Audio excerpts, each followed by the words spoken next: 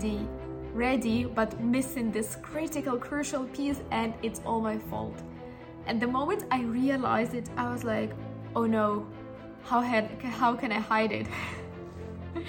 Obviously, this is not the right thinking. Welcome everyone to Life with Liza podcast. Our mission at Life with Liza is to share people's stories and the challenges that they have overcome so that those who are listening in can get the strength, the courage, and the hope to be their better selves. And I wanted to welcome you in this special edition episode. Welcome. I'm so happy to see you here.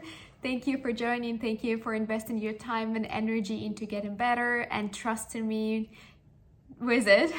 And I wanted to tell you a story about something that happened to me a few years back at Accenture, which is my current company where I work in. And it was my first ever project, and I was doing this role at the project, which is called a business analyst, for the first time. And the role of a business analyst is where you collect the requirements from the business side on what they want to do. For example, if they want to build a new website, you need to collect all the requirements, what color the website do they want, how many pages, which pages, etc.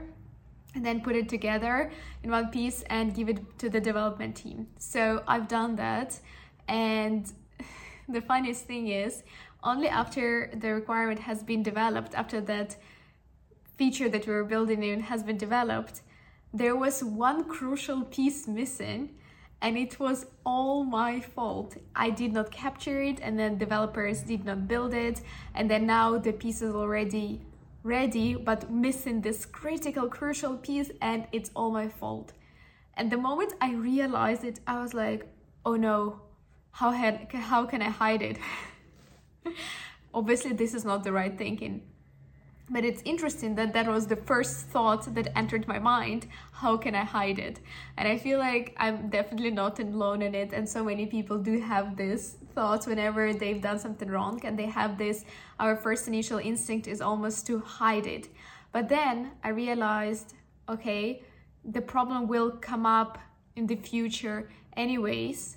And the best thing I can do in this present moment is to actually take the full ownership of my mistake, to have a call with my manager, to admit to it, and then just see what happens and face the consequences. So I set up a call with my manager and I told her that, and she was like, oh, okay, cool. Thank you for letting me know. Okay, so we can do this and this and this to work through this issue. No worries at all. And I was shocked. I thought I will be fired or something like that. And the actual thing is, once you did let your management know, they just decided they were grateful to have that knowledge that you actually received.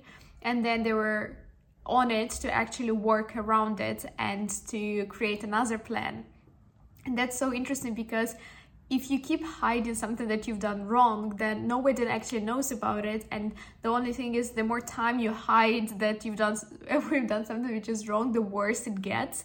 So it is the hard part, but it's such a crucial part to actually take on that responsibility for what you've done, admit to it, raise it. And maybe the people to whom you raise it will not be as nice as my manager was, but at the same time, it's the best thing that you could do, because firstly, you remove this whole weight of knowing from your shoulders, from knowing that there is this problem that you are hiding. And secondly, then you can start actually addressing that problem and working on it, and that offers the biggest relief. And I think it's very interesting because it's very applicable to the work environment.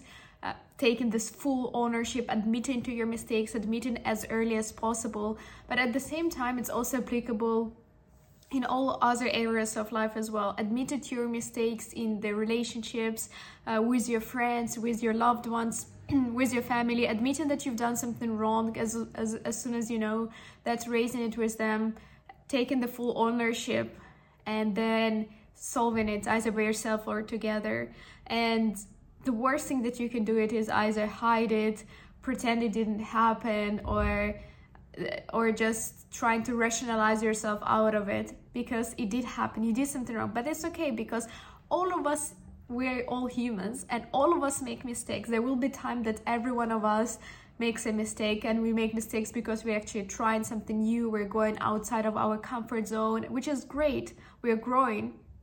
And it is inevitable that we will actually do some mistakes. So the easiest way to actually deal with mistakes is the one that we discussed in this video, to actually admit to them, take full ownership. Taking full ownership feels scary, but also feels so good. And then once you've done that, move on and start fixing the solution, and don't repeat the same mistake again. That's also an important part. I hope you did enjoy this podcast episode, and I hope it does encourage you to take that scary full ownership of your mistakes, admit to them, never repeat the same ones, and start working on the ones. Think about in your life now where you have not admitted to some of the mistakes that you've made, and maybe you should act differently. Let me know if you do.